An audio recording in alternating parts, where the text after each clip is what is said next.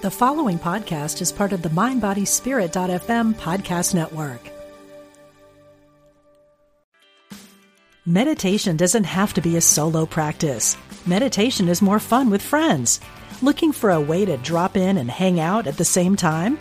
Join us online at Omega Institute for a meditation party with self-proclaimed meditation nerds Dan Harris, host of the 10% Happier podcast, Sabene Selassie, and Jeff Warren. This 3-day retreat will stream live from Omega's Hudson Valley campus May 17th to 19th. Don't miss the party. Reserve your spot at eomega.org/party today.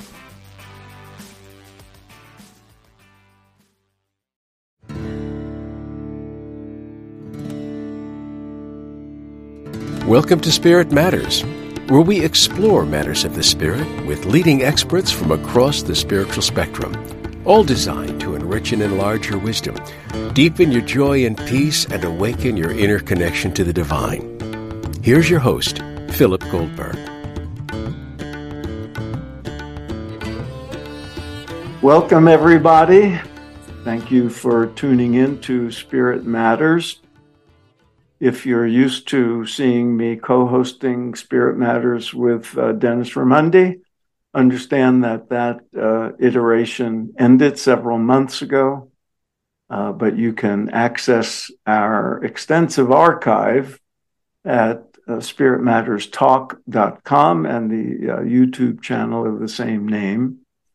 But here we are in the new version, Spirit Matters 2.0, if you like, and on this new platform of mindbodyspirit.fm, where we carry on the tradition of conversations with spiritual teachers and experts of various kinds who can help you along your own path.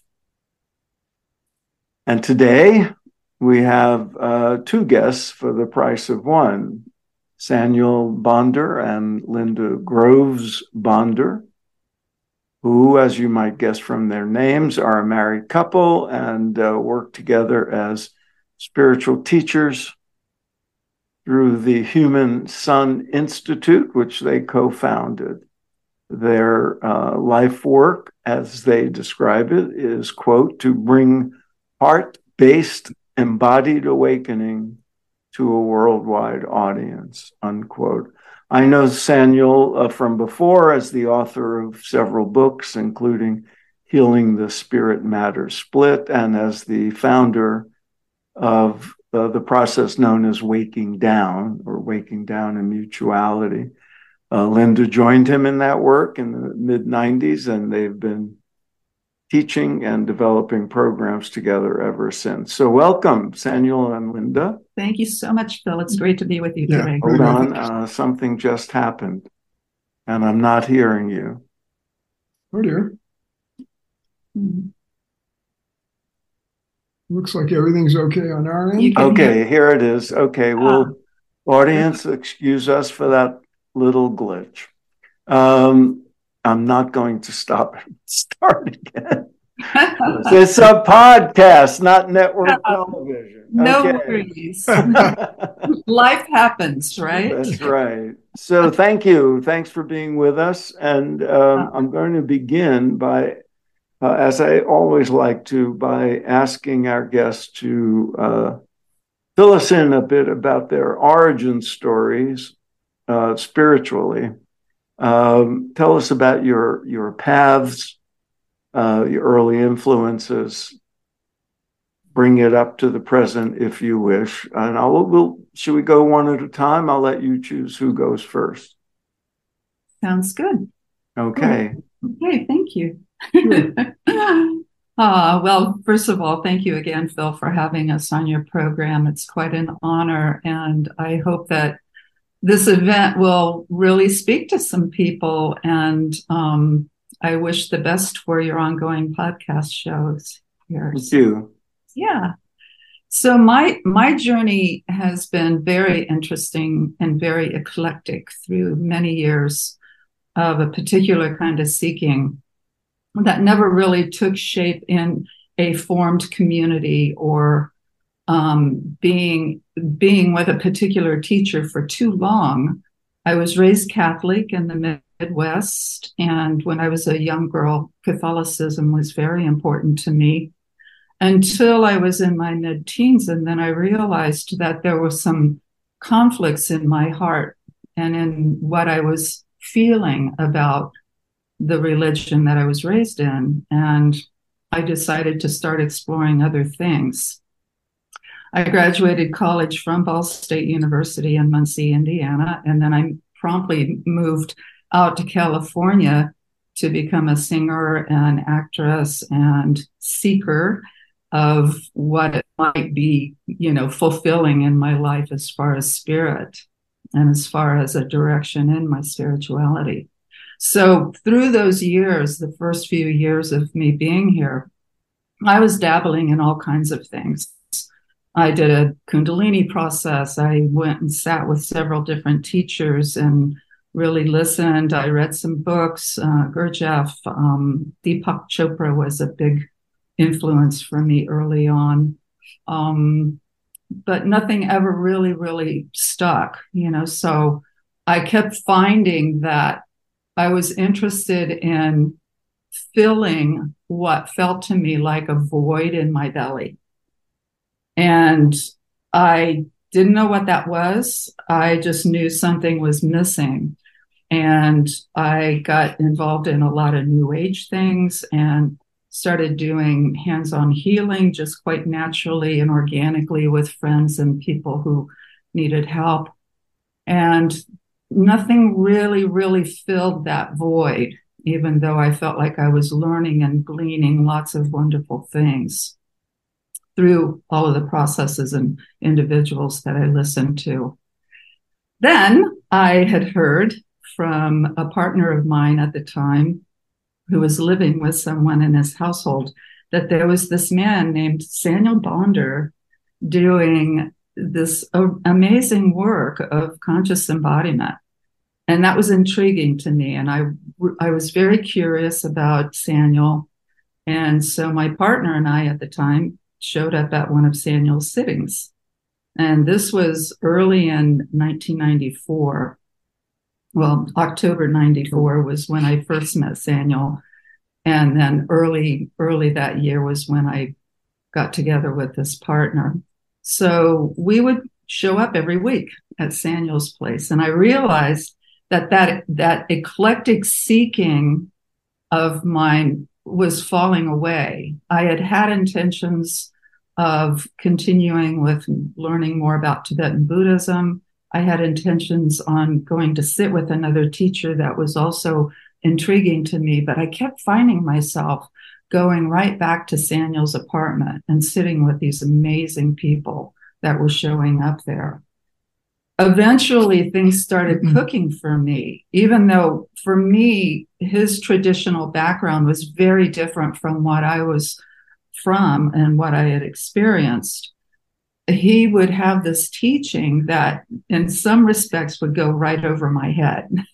And I wasn't quite understanding some of the lineage from where he was from and some of the way that he was shaping his teaching. But what happened was, even though my mind wasn't grasping it and understanding it, my heart just kept opening. And I just kept finding myself landing more and more in my body, in presence, in connection with the others who were there, and particularly with Saniel, who became my permanent teacher at the time. All the other things fell away, and I focused solely with Saniel. And then this other couple who was teaching on Friday nights, they had their awakenings with Saniel's assistance as well. So it was quite wonderful to be able to discover that this beautiful person sitting on the floor with everybody else, teaching his teachings, was opening up my heart and opening up that place that I felt was a void. Eventually, I had what would be called a witness awakening. And then 2 years after that, or no, not 2 years, 9 months after that, I had what Saniel calls in our work now, the second birth, which means the realization of consciousness and form or matter simultaneously being as one, or Saniel back in the day and still does call it the onlyness of conscious embodiment. And so that's what I realized in 96. And then I started teaching 3 months after that and guiding individuals into their own particular freedom, if you will. That's kind of a roundabout. No, good. Thank you. Saniel, let's hear your origin story, which I know is quite different. Yeah, thank you. Yeah, I was born into first generation US born Jewish family in 1950. And shortly after that, we were in New York. Shortly after that, moved to North Carolina, where we were in a very small town, one of 3 Jewish families in a town of 7,000 or so. And so I had a pretty massive exposure to Protestants, especially Christianity, in my boyhood, and then at a prep school I went to as well, also in the South. And didn't really have any spiritual inclination or longing until getting to college in the late 60s and participating in the anti-war movement, nearly getting thrown out of college for some of the more aggressive participation that I did, which I never regretted. But the next year when I got back to school, the political activist wind had gone out of my sails. I felt I had this particular image, came out of nowhere, didn't read it or hear it from anyone. It was as if everybody on all the sides of every issue was operating within a cage or a shroud of mainly self-oriented mirrors.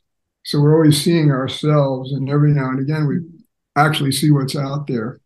And I felt very personally convicted of this insight.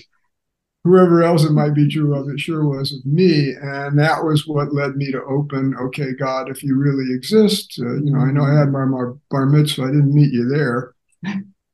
Please show up because I need help here. And things started happening. I began to feel some kind of presence guiding me. My early influences were Martin Buber, especially I and Now, Relationship, The Other, which, of course, shows up in the in-mutuality part of our work, waiting down in mutuality. Thomas Merton was another early influence at that time. I didn't really feel, other friends were turning to the East. I didn't feel ready. And then at a certain point I did. I'd been up in the Colorado Rockies on an Outward Bound program, came down and read Dear to Your Heart, Autobiography of a Yogi, which in my case literally blew my mind.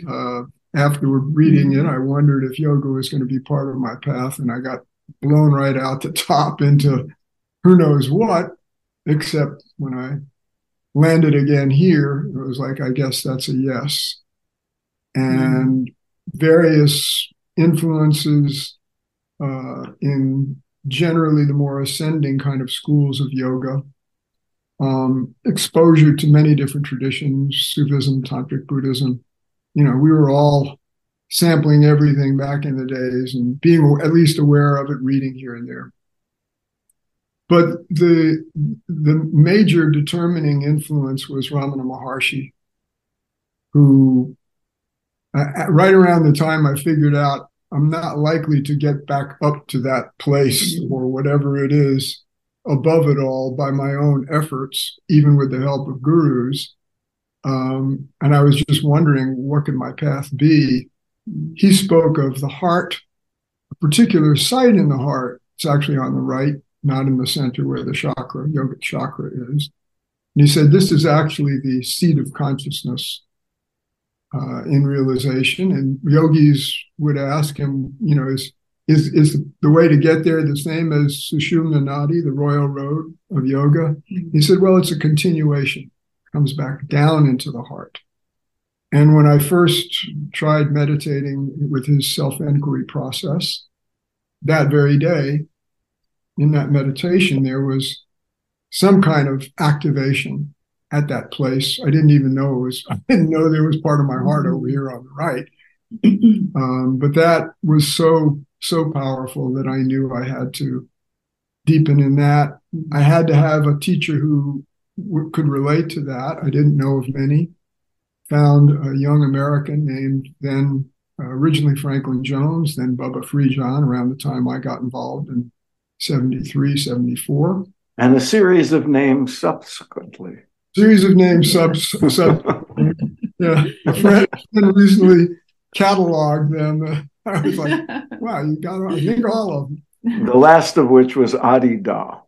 Adida, yes. And so I was, he proclaimed himself to be a heart realizer, living it in a different manner than Ramana had, who was a much more traditional, yogi renunciate in the Indian style. And after nearly 20 years, keep everything nice and brief here, it dawned on me, this isn't a fit anymore. Felt I had lost my moorings and personal integrity, trying to please and surrender to the guru, had become something like a courtier in a medieval court in the society around him, which I think a lot of people with experience in these communities can relate to. And I knew I had to find my own integrity again at any cost.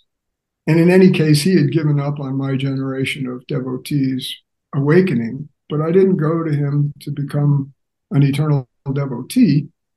I was in the quest and left, and not knowing if I'd ever find my way, within just a few months, landed in this quality of awakeness, bodily being here-ness.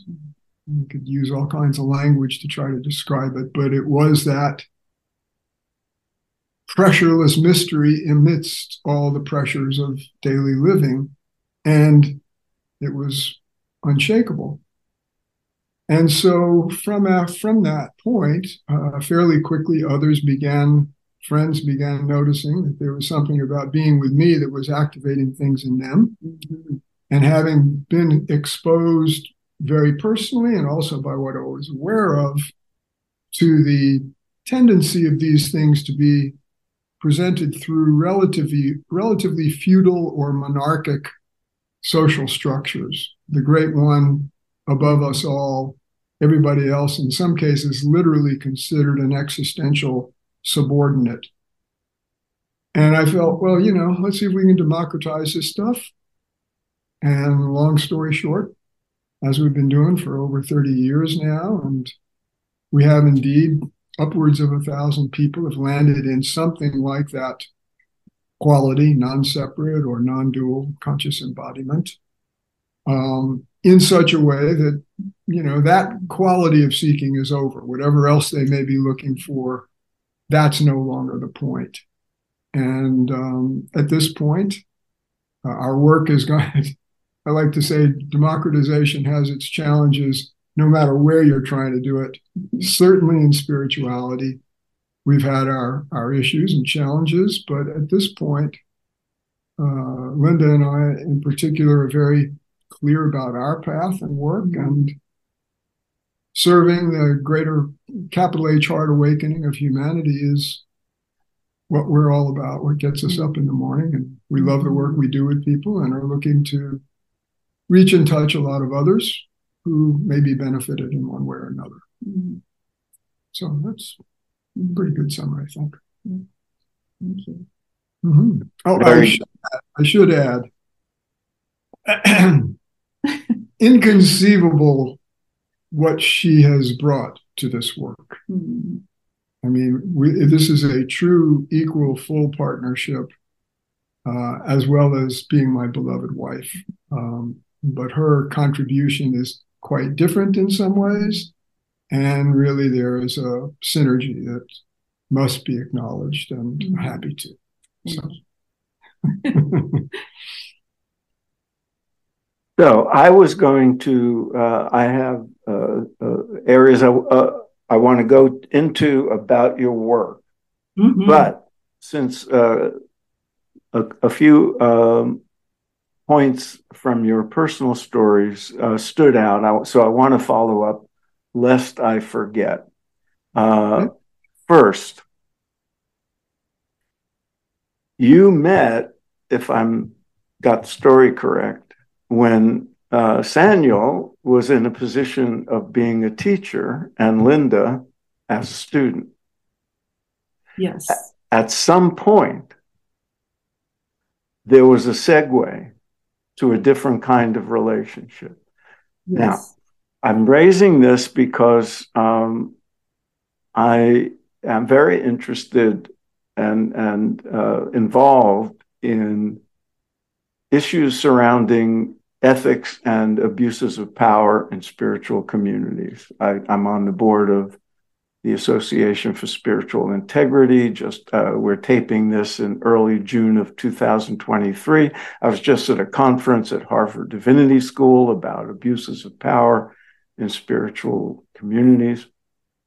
And one of the things post Me Too, especially, that everybody is aware of and concerned about are the power differentials between teachers and students, and what happens, the ease with which sexual exploitation can come about in those instances, but also the distinct possibility that a genuine love affair can evolve in those situations, as yours obviously proved to be.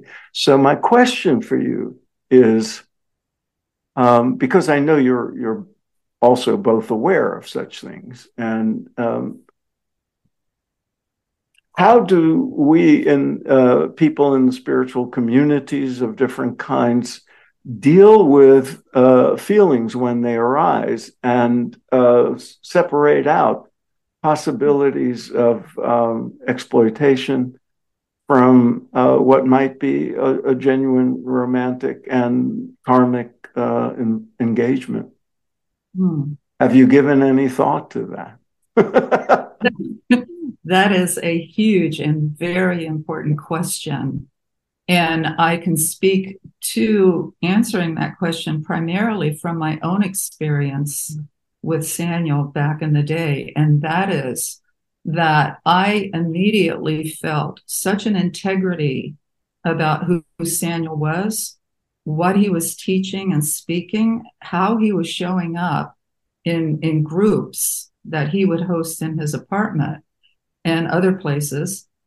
And I was taken by that because in my seeking, I had experienced individuals coming on, and me being very clear in myself what is appropriate for me and what's not. And that's difficult for some people. It's difficult for anyone, man or woman, to really go into to work in that edge, right? So when I was a student of Saniel's, he never approached me as, I'd love to take you out, or I would love to explore a relationship. I was actually the one who generated more of that movement toward him. My partner and I of 3 months, we were friends prior to, we broke up, but we remained friends. He continued to come and sit with Saniel, and I would be there. And I was not partnering with Saniel at the time. It took a long time for me to realize there's something more here for me. And I know that Saniel was attracted, but he never approached me. He would say, this has to come through you if ever anything is going to happen. And it kind of did in many ways. Yeah, So that's my own experience. But to go back to the general sense of what your question is asking, I would encourage every individual, especially the teachers who are putting themselves in an authoritative position to live with integrity and to honor the fact that if someone is in a relationship, and this is either you're a female teacher or male teacher, if someone is in a relationship, to honor that relationship and to not aggressively approach or bring in these kinds of things. I mean, I would just want that for anyone, whether they're teacher or not. That would be one thing. And then the second thing for the practitioner is to be able to ask for help if you're questioning. Bring it into mutuality. Go directly to the teacher and say, this feels, whatever it feels, uncomfortable, or I am attracted, have the conversations. That's also, I feel, very important. So thank you.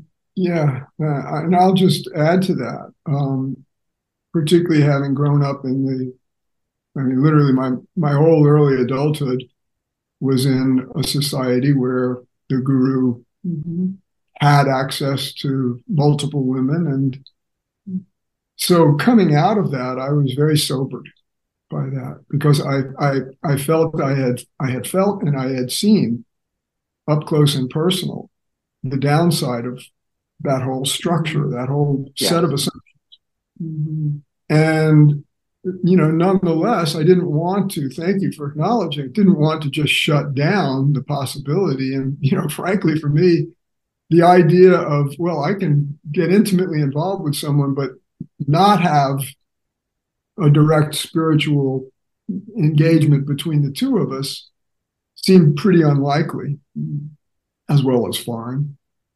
So when things started cooking with Linda, I just made that point to her. I said, yeah, I'm definitely, clearly something's cooking between us. You have to take the complete initiative. Every step. I am not going to generate anything, because should this not work out, you want the best shot at this not compromising that sacred spiritual adventure that was what originally brought us together. Yes. And so, luckily, or, gracefully, all of that, Linda was such a mature human being that she was able to hold that very challenging both and we could meet in an existential equality and non-power differential while employing the distinction, you could say the functional hierarchy of her coming to me for the benefit of this awakening. So good. Thank you. I thank you for being candid about that. I didn't mean to spring a personal question of that nature on you, but I figured you could handle it. No problem. But along similar lines, since you mentioned that teacher, originally Franklin Jones, there were a lot of issues around his tenure. Some of them had to do, as you said, with sexual relations with disciples. But there are also other kinds of power issues that have been that were reported widely at the time and is common knowledge now. You're functioning, the two of you, as independent teachers. You've seen the hazards of idolization of guru figures and what happens when people project certain ideal qualities onto the guru and put them on pedestals. How do you avoid that among your students who might start treating you in ways or exalting you in ways you may not welcome or may think is not entirely healthy? Another great question. And yeah, we're happy to address that. again, from the beginning with me, the impulse here was, let's democratize as best we can, knowing full well that everybody's personal and our collective shadow stuff was going to get kicked into gear. And, I mean, the full response would become a long story. Mm-hmm. But the essence of it is it just takes ongoing, intense attention to these dynamics and the willingness to keep encountering and meeting one another as best we can, to retire and move beyond them or have them not compromise, tragically compromise the greater thing that we're all committed to. And yeah, it's a real workout. I mean, the collective shadow of groups is something I think we're doing well in society generally and in the spiritual scene generally. We're doing well with starting to really take personal shadow into account. I mean, the differences between how we understand trauma now and 30 years ago when I started are huge. So grateful for that. Mm-hmm. But the collective stuff is harder. And, I think it's going to merit a lot of attention among those of us who feel like we are called to be leaders, mm-hmm. be working the cutting edge for humanity. Can you, I'm sorry, elaborate on what you mean by collective shadow? Well, the ways in which collectives work to deal with outcroppings of individual shadow and how that gets processed in group situations. Mm. And, part of how that tends to get processed is that you have this power differential, and anything that occurs, this literally has been stated, the guru has no karma. Any problems that come up, it's your stuff. None of it is his or hers. That's a whole can of worms, because then what winds up happening is, among other things, very likely the students wind up not only having to work with their own stuff, mm-hmm. but also the intolerable unconscious burden of the leaders. Mm-hmm. And their fellow devotees. Yes. And then the constant feeling of being made wrong. And you're not doing it right. You're not practicing correctly. Yeah, all of that. And the fear of being ostracized. All of the above. And the other side is how collectives unconsciously work to get back to homeostasis, we could say, to everything being workable when there is, a kind of a shadow challenge. And that's where, we've seen in our work, people can move into groupthink. Mm-hmm. People can move into what one author called the scapegoat mechanism. Mm-hmm.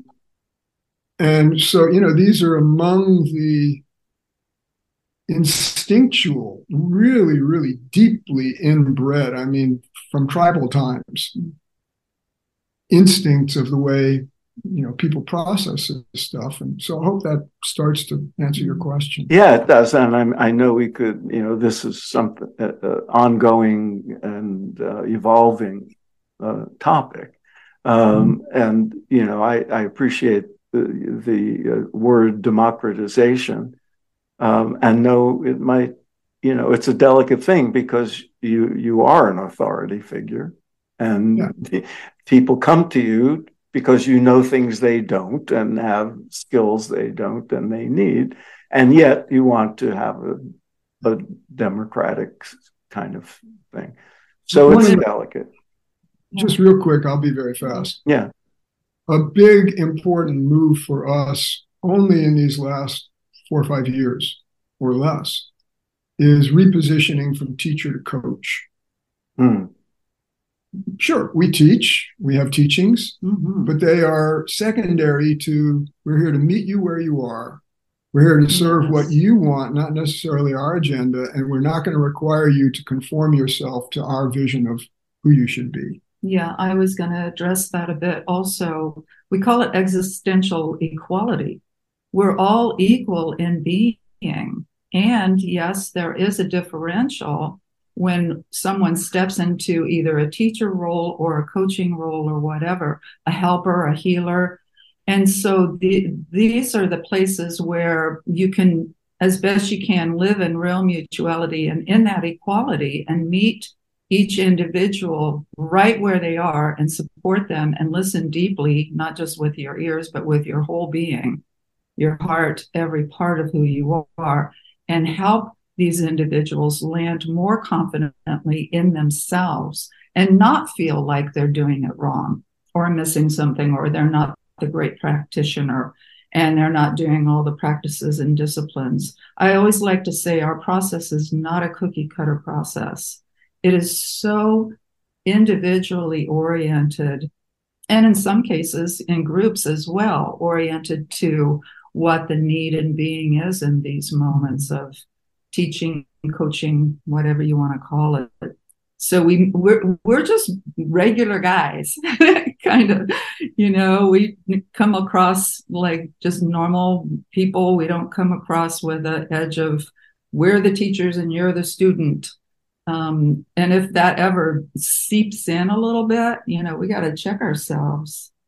And you have each other to do that. That's and hopefully be checked by others. And to be checked by others. Which interestingly, that we built that into the Waking Down mutuality work from pretty much day one. That's and more over those years of the later 90s and on. Yeah. And one of the most empowering moments of people's journey to their awakening and beyond that has often been the moments they dared to talk to us or one of the other teachers in our earlier stage of our work and say, hey, I got an issue with you. Will you hear me out? Yeah. And the only practice in my second book, Waking Down, the only actual practice I recommended, I called coconut yoga, meaning everybody, and it's explicitly said in the book, especially the teachers, has to be capable of and willing to let your mindset of what you think reality is hit the rocks like a coconut dropping. And when you sit back up, you're able to say, talk to me. I'm listening. And if I've done wrong, you bet I'm going to apologize and make amends. I know how to say that really difficult mantra for so many people. I'm sorry. Yeah. And that's not a I'm sorry, but it's a I'm sorry. Tell me how that lands in you. Tell me how you're feeling. That's a hard thing to do sometimes as well. We all get triggered. Oh, yes. Thank you for that. I appreciate it. Now, tell me and our audience what prompted the creation of your Waking Down originally, Saniel, and why? Because I remember hearing about it for the first time and thinking, that's a good phrase. Because I had a sense of what you must mean by it. But tell us, how that came to be and why the term. Yes, thank you. Well, to go back to my former guru, Adida, part of what he contributed that I'm to this day and forever grateful for is a realization that opened ground for a fuller humanness, though he didn't take it into mutuality, and that was his choice, and so be it. Mm-hmm. But what I'd gotten from both him and Ramana Maharshi, through whom that heart awakening began for me, was literally a kind of a falling, a waking that was happening on the way down. And in my own process, when I left Adida's work, the the dropping into a steady access to that witnessing quality occurred with a very prominent sense of it was as if I did a back fall off a diving board into this warm pool of my own unbounded being. And so there was direct experience that prompted that language. And then as the fuller realization stabilized, sure enough, there was a sense of having, one of the ways I describe it is the center of gravity of one's sense of identity comes down into whether or not it feels specifically heart-based, it's a whole bodily quality. And people don't know how much up they've been, including spiritual seekers, including realizers of one kind or another. There's that dropping into the paradox of simultaneously being unbounded and ever so pressurized. Mm-hmm. And so that's how it became emblematic of the work. And why the term waking down? Why did you find that meaningful? Well, because it's how waking happened for me was primarily a down process, having had access to what's up. The waking up part. The waking up part, although that had been very initiatory long ago. I had not come into, didn't become a full-fledged Kundalini yogi or anything like that. But, I knew most people were thinking of, and deeper than thinking, in the meme of, I got to get up and out of this. Mm-hmm. Waking up, that's what it's all about. And so that language was suggesting, as you picked up on, there can be another perspective and reality on this that might be more wholesome for us all. And embodied. The sense I got when I first heard it, because of the timing, it was a time when there was just so much emphasis on we are not the body, we are not the mind, and in certain spiritual circles, a lot of what can only be called escapism, or not wanting to be part of the material world and all that. And so I thought, I welcome somebody who seems to be reversing that, and taking the embodied part of our existence seriously in a spiritual context, which is how I interpreted it at the time. Yes. And how did it come? How did you go, and why, from waking down to waking down in mutuality? Thank you. Mm-hmm. That's important. Again, really great. And, welcome you to add in on this. Maybe I should. Well, just real quick to address the waking down aspect. When you, Phil, were talking about, so much of spirituality in the past had been about waking up and negating matter. And the body doesn't matter, just only abide as consciousness itself. And I had heard a lot about those teachings. However, when Saniel said waking down and said, this is consciousness in the body, in form, in matter, every part of who we are cellularly, I went, yes, nobody's teaching that as far as I can tell. This was 30 years ago, or not quite 30 years for me. But it was very intriguing and very important to be able to realize the fact that you are divinely human, and it's not one or the other. It's simultaneously married together. And so, I just wanted to bring that in. And then to bring in my quick answer to the mutuality aspect, that also was really important a few years into Saniel's teachings. And of course, I kind of moved into assisting, and others moved into teaching alongside of Saniel and I and the community. The mutuality aspect was hugely important, because if you're going to embody here, if you're going to have whole being realization, whole being conscious embodiment, you have to bring in the fact that you have relationships with family, with friends, with coworkers, and to be able to bring that awakeness into the world and into living this human existence as a divinely human being, that is so, so important. And it is a generator. It's a generator in each connection that we have with individuals and groups, but it's also energetically, it's a generator worldwide, all creation generator. Ooh, it feels good to speak that, Anyway.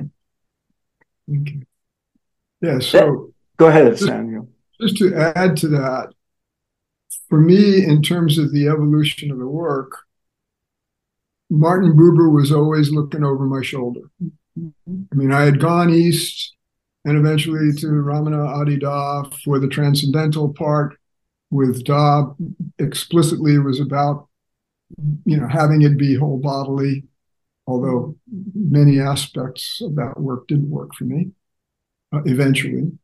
But I knew as our work got underway that the mutuality part was going to be more and more important. And initially, it wasn't really possible to emphasize it because there was so much of what you were talking about up and out and getting away. And so many people have been burned in these communities.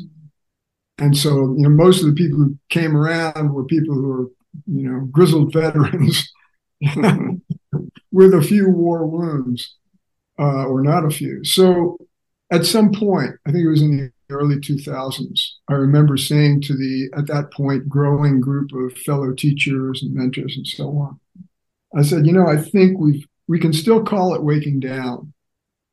That's definitely a designation.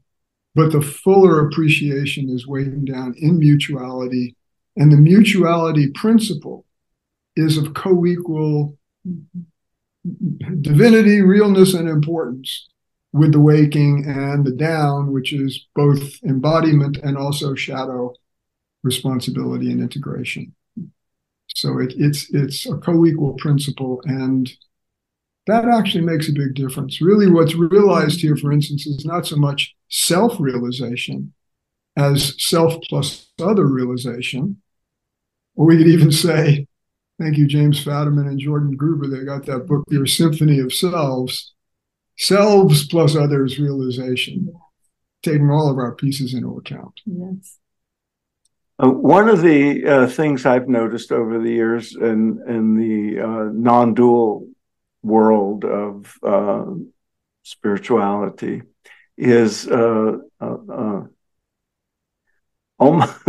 many cases a reluctant or a surprised acknowledgement of the fact that non-duality includes the dual, and that if you are kind of a non-dual fundamentalist, that where any relational element is considered illusory, you miss out on qualities like devotion and love, because that requires some separation. And discovering that the great non-dual teachers I always looked up to, from Ramana to Shankara and all that, had a devotional life. Yes. Yes, they did. Which, that was critical to me. So tell me how what in the East might be called bhakti and, devotional aspect of it fits into your work. Well, thank you. Very centrally, and I'm glad getting back to this. One thing I didn't mention, and it was a significant oversight in my awakening process, really what happened was not that suddenly I got very good at my inquiry into consciousness. The major animating factor that made it several months instead of who knows how many more years to, quote unquote, get here this way was the divine feminine. And particular forms of her, ranging from Mount Tamalpais here in the Bay Area, Matam, I call her, to one of the particular goddess manifestations of Hinduism that I had actually come into during my time with Adida, noticed, and then she came into presence, and there was a whole kind of crazy dance because I wasn't really looking to find that, but so to speak, she got me. So, our house, there are Kuan Yins all over the place that are so associated with Linda. And we've got, various other forms. I would say we're both a bit promiscuous in this regard. Not one specific goddess. Once again, eclectic. Eclectic, thank you. It's probably a better word. Diverse. Yes. And inclusive. Thank you. That's even better. And I can speak to that one too. But go ahead. Well, yeah, and bhakti, and also so many forms of the imaginal access for us are all implicit and potential for people. Some people gravitate into or came from and remain strong in one or another form of Hindu term bhakti, devotion by whatever language we speak it. A lot of people, their relationship with Jesus came online, or the Christ came online at a whole other depth after this awakeness. That's right. And as part of it. So all of those multidimensional possibilities are inherent here, and we encourage people to explore and don't lay any necessity on them. And to bring in the inclusiveness, it's not merely about the imaginal or gods, goddesses, entities, and deities. It's about nature. It's about our beloved pets. It's about our family. Devotion shows up in so many different forms. I can't tell you how many times I've been brought to tears just by looking at something that is just so amazingly beautiful in nature, or laughing so hysterically hard about something silly that our cat did, one of our cats. That's love and devotion right there too. Very good. Thank you. Another very quick piece on this. When the one time I got to Ramana's ashram in 1994, after my work had begun, I went up. You may know there are these caves up on the hill. Yeah, I've been there. Yeah, so I went up, and we went up early in the morning, and as we were walking up, it was cool, and these bands of monkeys were all huddled with each other, keeping each other warm, picking lice out of each other's fur.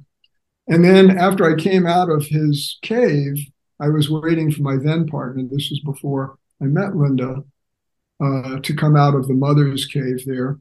And the monkeys were going nuts. They were trying to steal stuff, and they were playing and all that. And I had wondered going in, is there going to be a teaching for me here? Am I going to get something?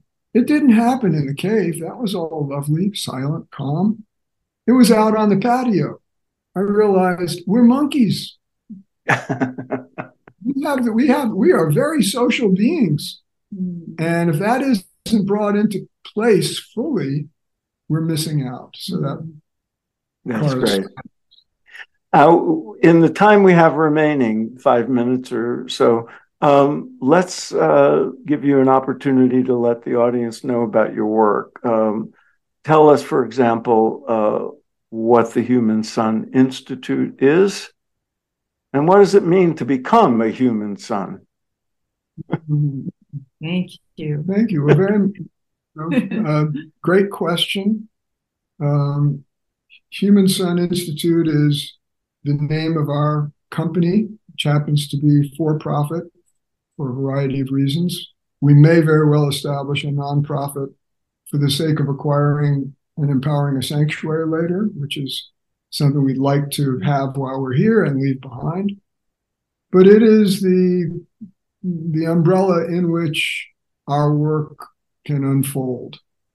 And we especially focus a lot of our personal work with people in one-on-one or couples coaching or group coaching formats.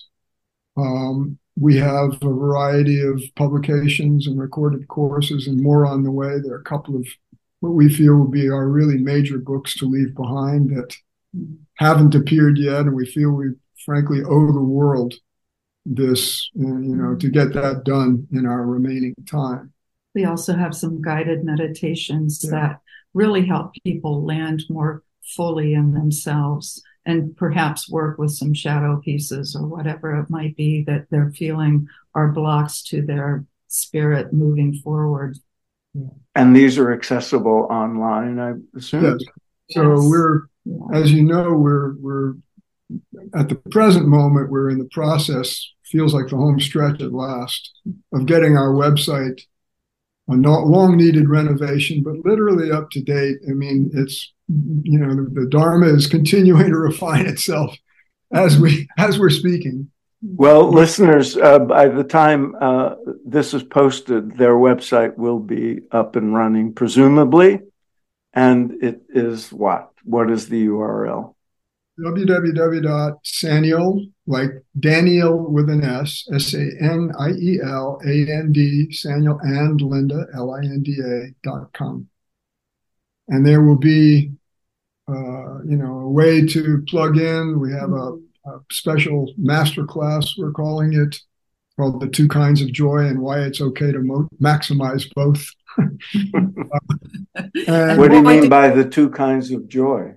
Well, very quickly, the shakeable kind, the kinds that come and go. The transient kind. Yes. The transient kind and the unshakable. Yes. The unlosable. Yes. And we're big advocates of the unlosable as part of your life. One of my earliest teacher called that living 200%. Oh, I love that. Yes. Nice. All right. One quick question. What do you mean by the white hot yoga of the heart? Well, thank you. There are degrees of intensification of one's consciousness, if you will, one's being, that can take place. And the white hot quality of that intensification is something that I had learned about initially from Adida. Not to say that what he means is what I'm talking about, but I'm using my language. But that kind of intensification strengthens, in some ways, immeasurably, that unshakable awareness of the onlyness, the prior unity, the inherent unity of what appear to be all the separate forms, and which we have to relate to in their separateness as well. So very that's an intensification. And thank you both. Go ahead. I do want to say just quickly as we end, I just wanted to let people know that URL, sanielandlinda.com, that is up and running. It's our old site, which will be replaced by the new site. So if anyone is interested in joining our mailing list, please stay in touch. We have group meetings every other week. And Saniel hosts a guided or a meditation, a very deep hour meditation every other week. And we have other things available. So wanted to throw that out there. And we're very excited, even though we're a bit long in the tooth here, we feel very youthful. And you're younger than I am, Saniel. There you go. good for us both. We're cooking along here. Yes, we are. But we have a 10-year vision, a million hearts illumined, not meaning necessarily awakened fully, but lightened and brightened. And 1,000 people more coming into this deep awakening, and at least 100 becoming what we call heart activators, whose own, going back to your question, what does it mean to become a human son? A primary part of that is that your very presence lightens and brightens life for those around you, may pull them into a little more sensitivity to what's still hidden. That's part of the process.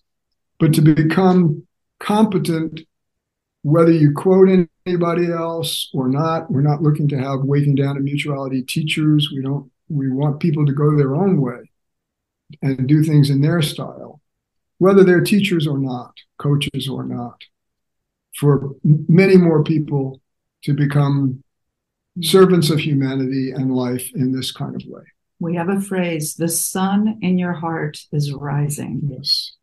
And this is a heart realization, not just a heart opening realization, but a heart realization that includes all things. And so that sun in your heart starts to blaze with the movement forward in your spirit, in your body. That sounds like a perfect way to end. So I want to thank you both, Saniel and Linda, for being with us.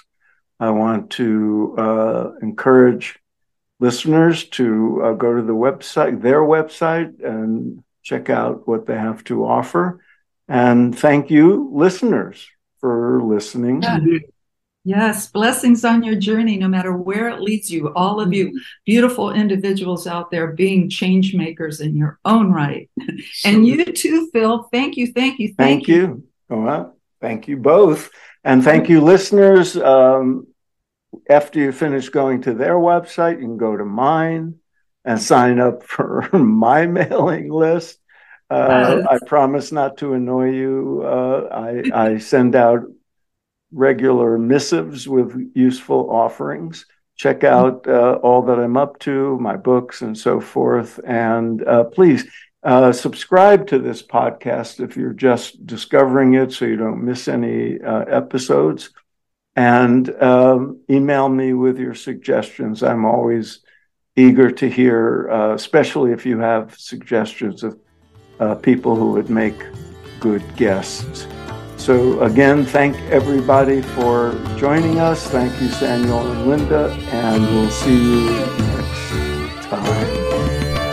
Thank you very much, Phil. Blessings, everybody.